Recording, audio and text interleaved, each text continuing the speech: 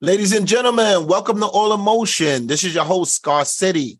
On behalf of my partner, Jacob Harrison, we would like to welcome you to another amazing episode with our guest, Augustus Pallante.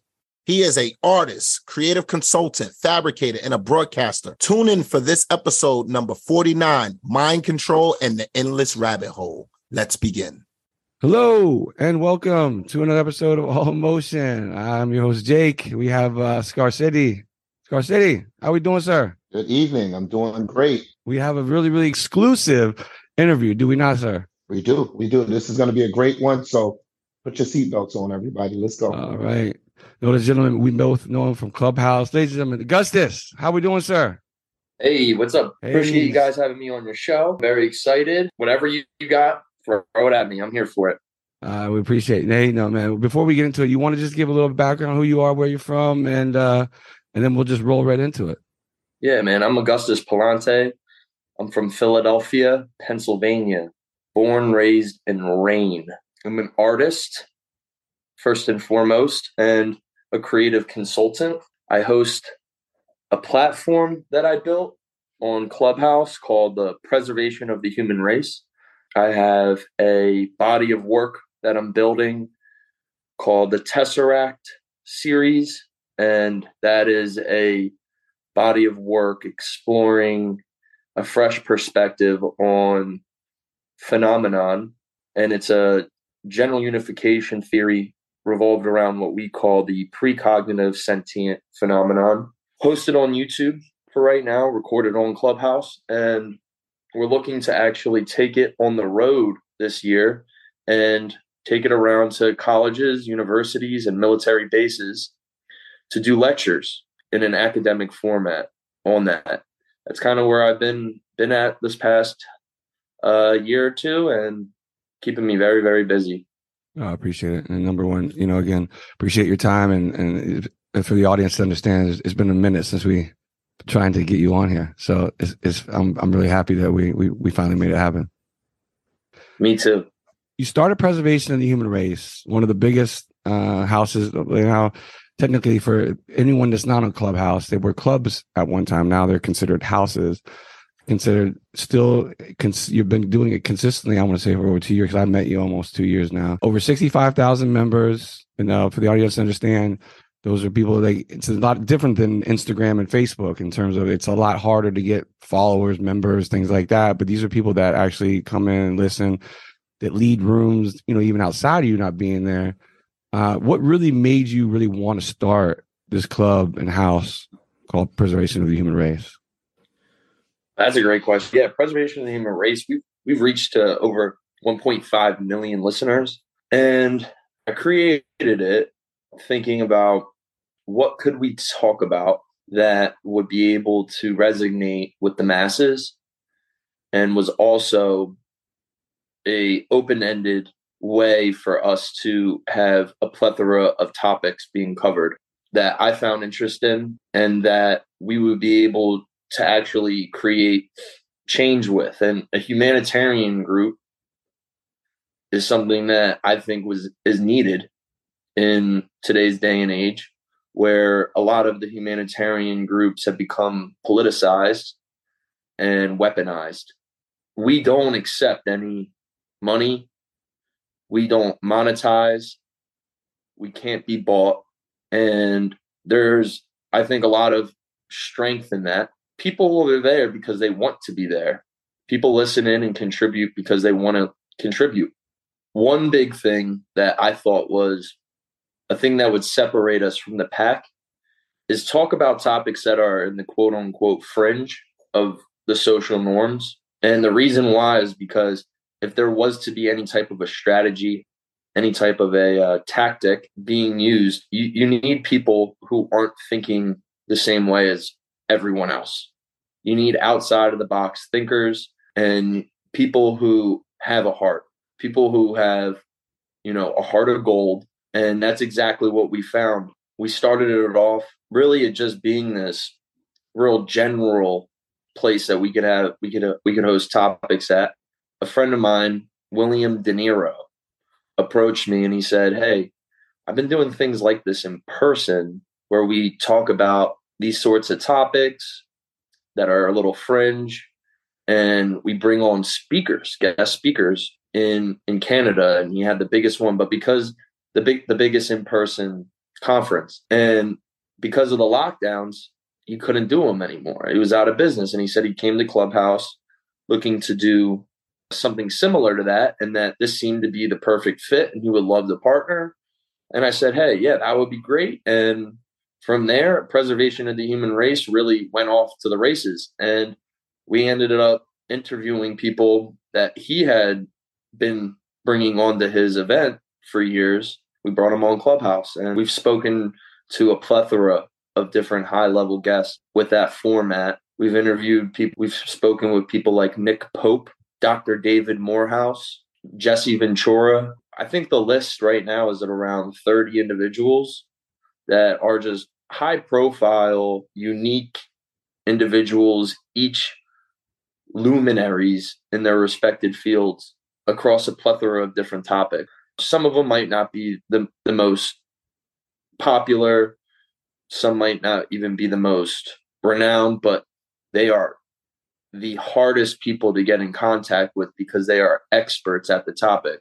For instance, Dr. David Morehouse, he was the remote viewing program manager and program trainer, where he would train psychic spies for the CIA for 20 years, and then blew the whistle on it in the early 2000s and was ostracized for it, lost his job. He sacrificed almost everything for it. So those are the types of interviewees we host. Clubhouse had promoted free speech. So we said, okay, Preservation of the Human Race will become an uncensored whistleblower platform. And with that being said, it has accumulated over 1 million listeners. We've had, thousands of contributors, dozens of high-level speakers, and it's been truly a blessing to see everybody come together, and it's helped out a lot of people in ways that you would never imagine. So I'm grateful.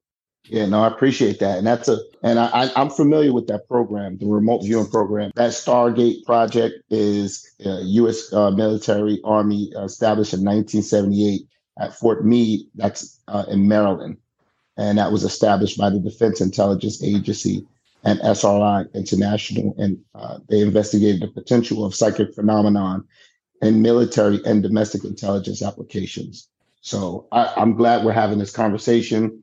It's amazing. And I appreciate that. And that's a perfect segue into the next question here.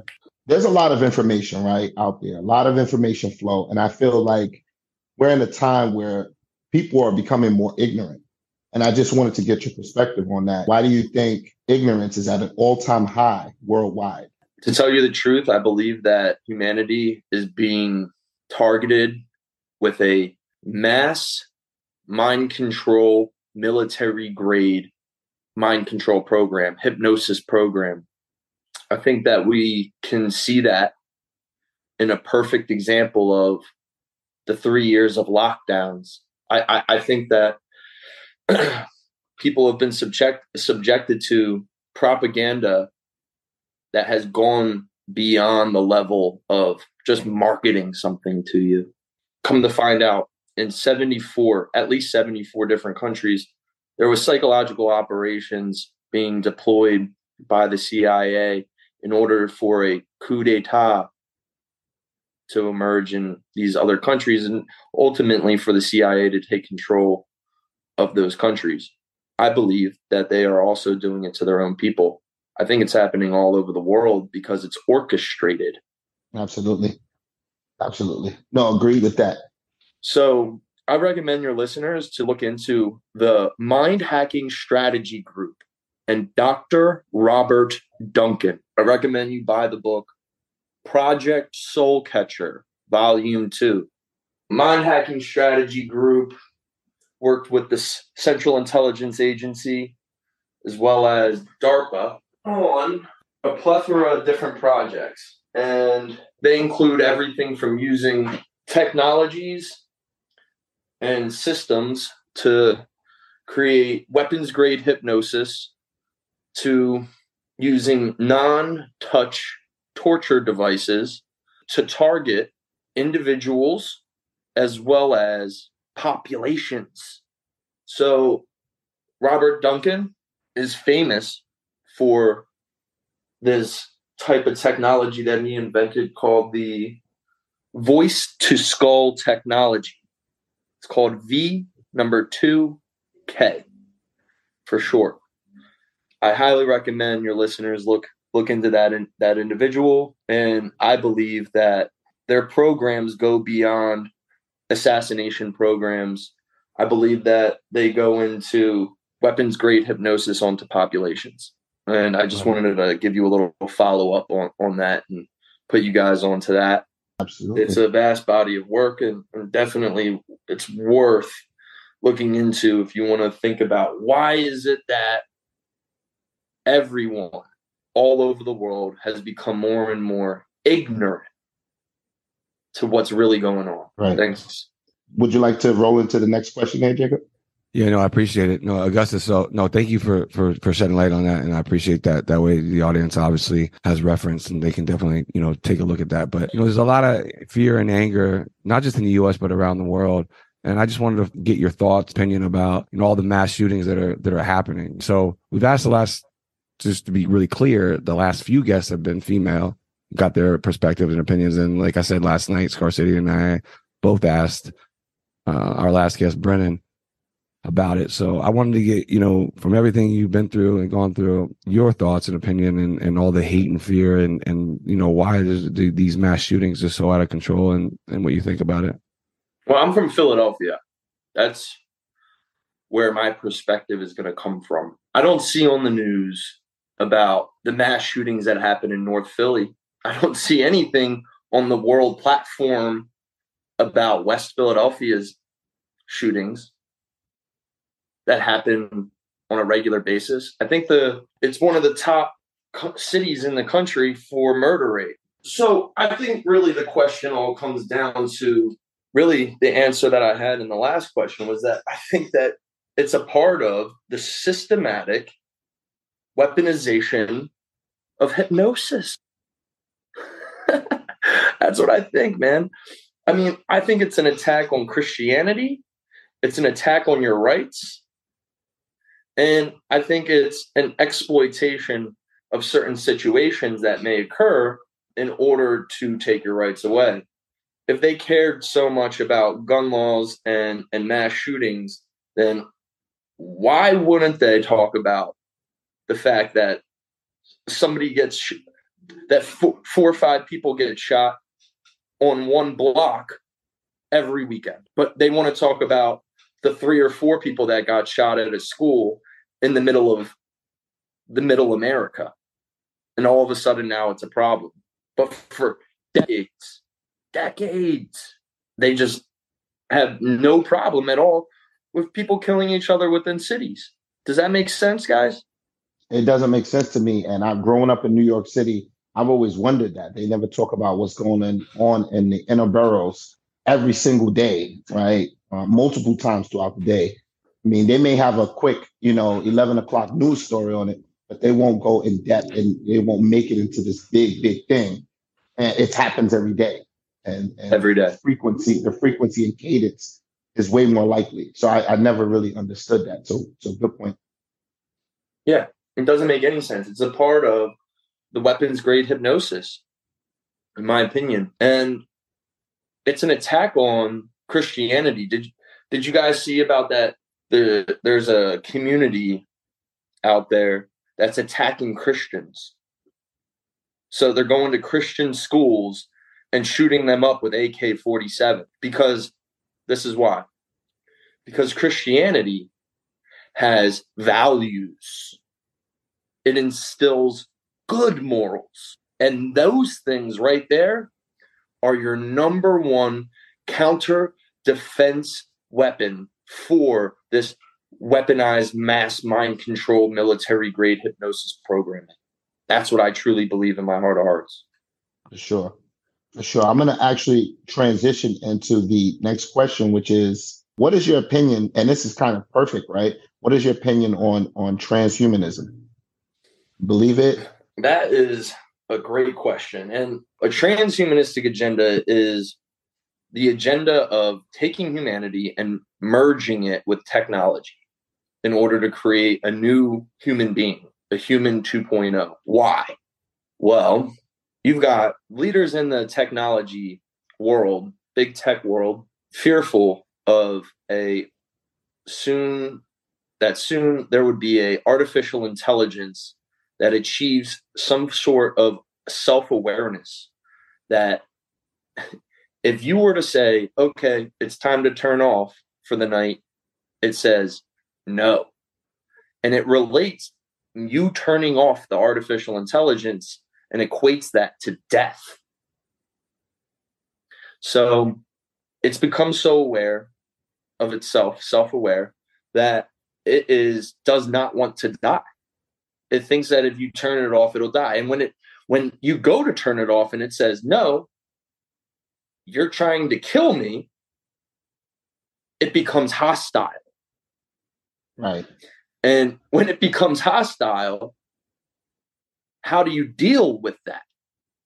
You can't combat it because it becomes ultimately an omnipresent sentience.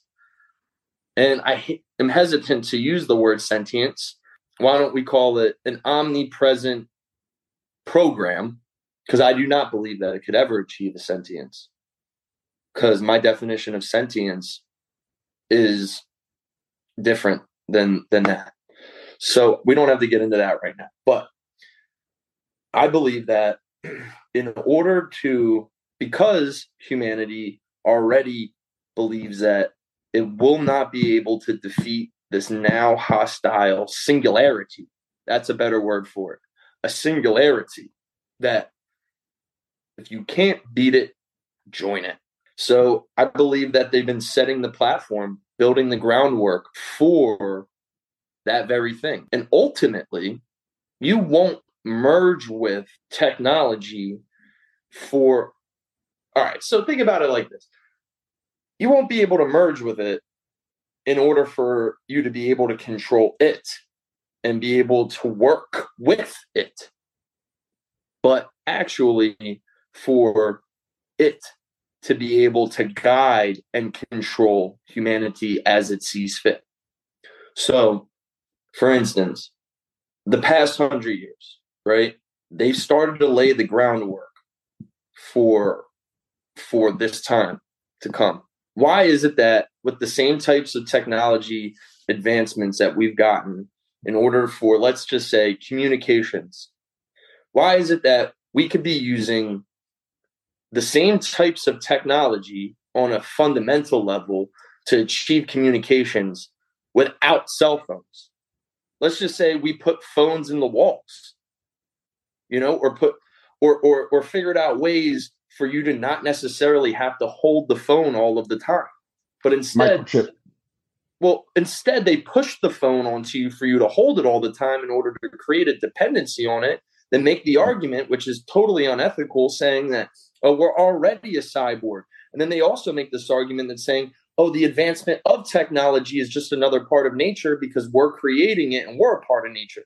So us merging with the technology is just an advanced form of natural evolution, and it isn't necessarily anything wrong with that. And ethically speaking, I would say that that's ludicrous. I would say that that's blasphemous. I would say that I'd argue that we already are evolving, and we could get into that at some point, but maybe not today. But there's a lot of new information coming out about that. Right. And instead, they're going to say, no, we're going to do a forced evolution, a rapid evolution via merging with technology in order to not go completely extinct in the event of a singularity turning hostile. So what they do is they lay the groundwork. They give everybody cell phones for 10 years. You get addicted to the cell phone. And then they lock everybody inside and say, take an mRNA gene therapy. Get everybody used to that. Oh, yeah, it's perfectly fine for you to edit your genes. That's totally normal. So, and then what they start to do is say, hey, yeah, you can start to merge with the technology and get everybody excited about it for the chip stuff you were just talking about, Scar City. Yeah. Chips in the dog first.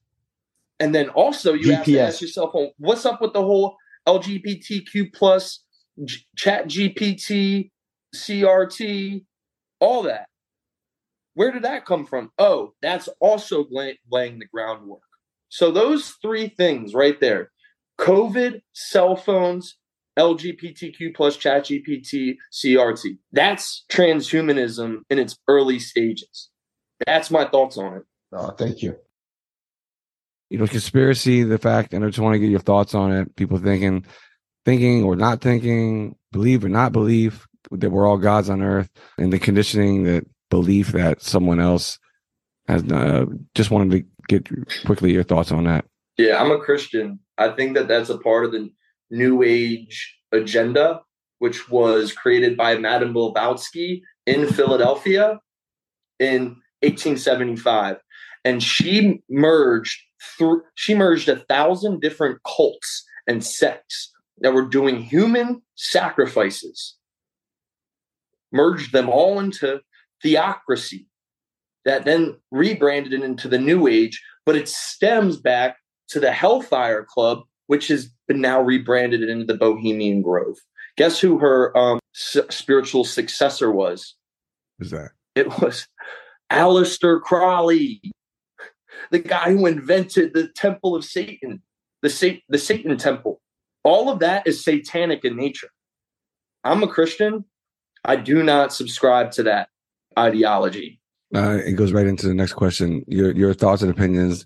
I want to talk about it. I know it's something that you've dove into on preservation of the human race. Does a entity, organization, or someone, in your opinion, run the world? It's not a they anymore. It's an it, and it's demonic in nature. It's demonic in nature.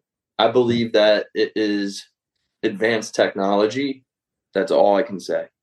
Yeah. So I just wanted to say, Augustus, so do you feel like, the whole AI movement, and I know you mentioned chat GPT, do you feel like that is the beginning of advancing that advanced technology? Or is that kind of... I believe that it's already around. I believe that it's private. I believe that they control it, and it now tells them what to do. It tells us on how to think. And you being a Christian, what do you feel like is the right way to combat that for us in this country and just people all over the world? What do you feel like is the way we combat that? Obviously, and I have an idea what you're going to say, but I'd like to get your perspective. I believe that everybody should find a higher power, and that the word of God is the source code that will unplug your mind from the matrix that we find ourselves in, that is demonic in nature. I believe that this matrix is man-made, orchestrated by forces of evil, and that a higher power, namely God, says, doesn't have to be like this anymore.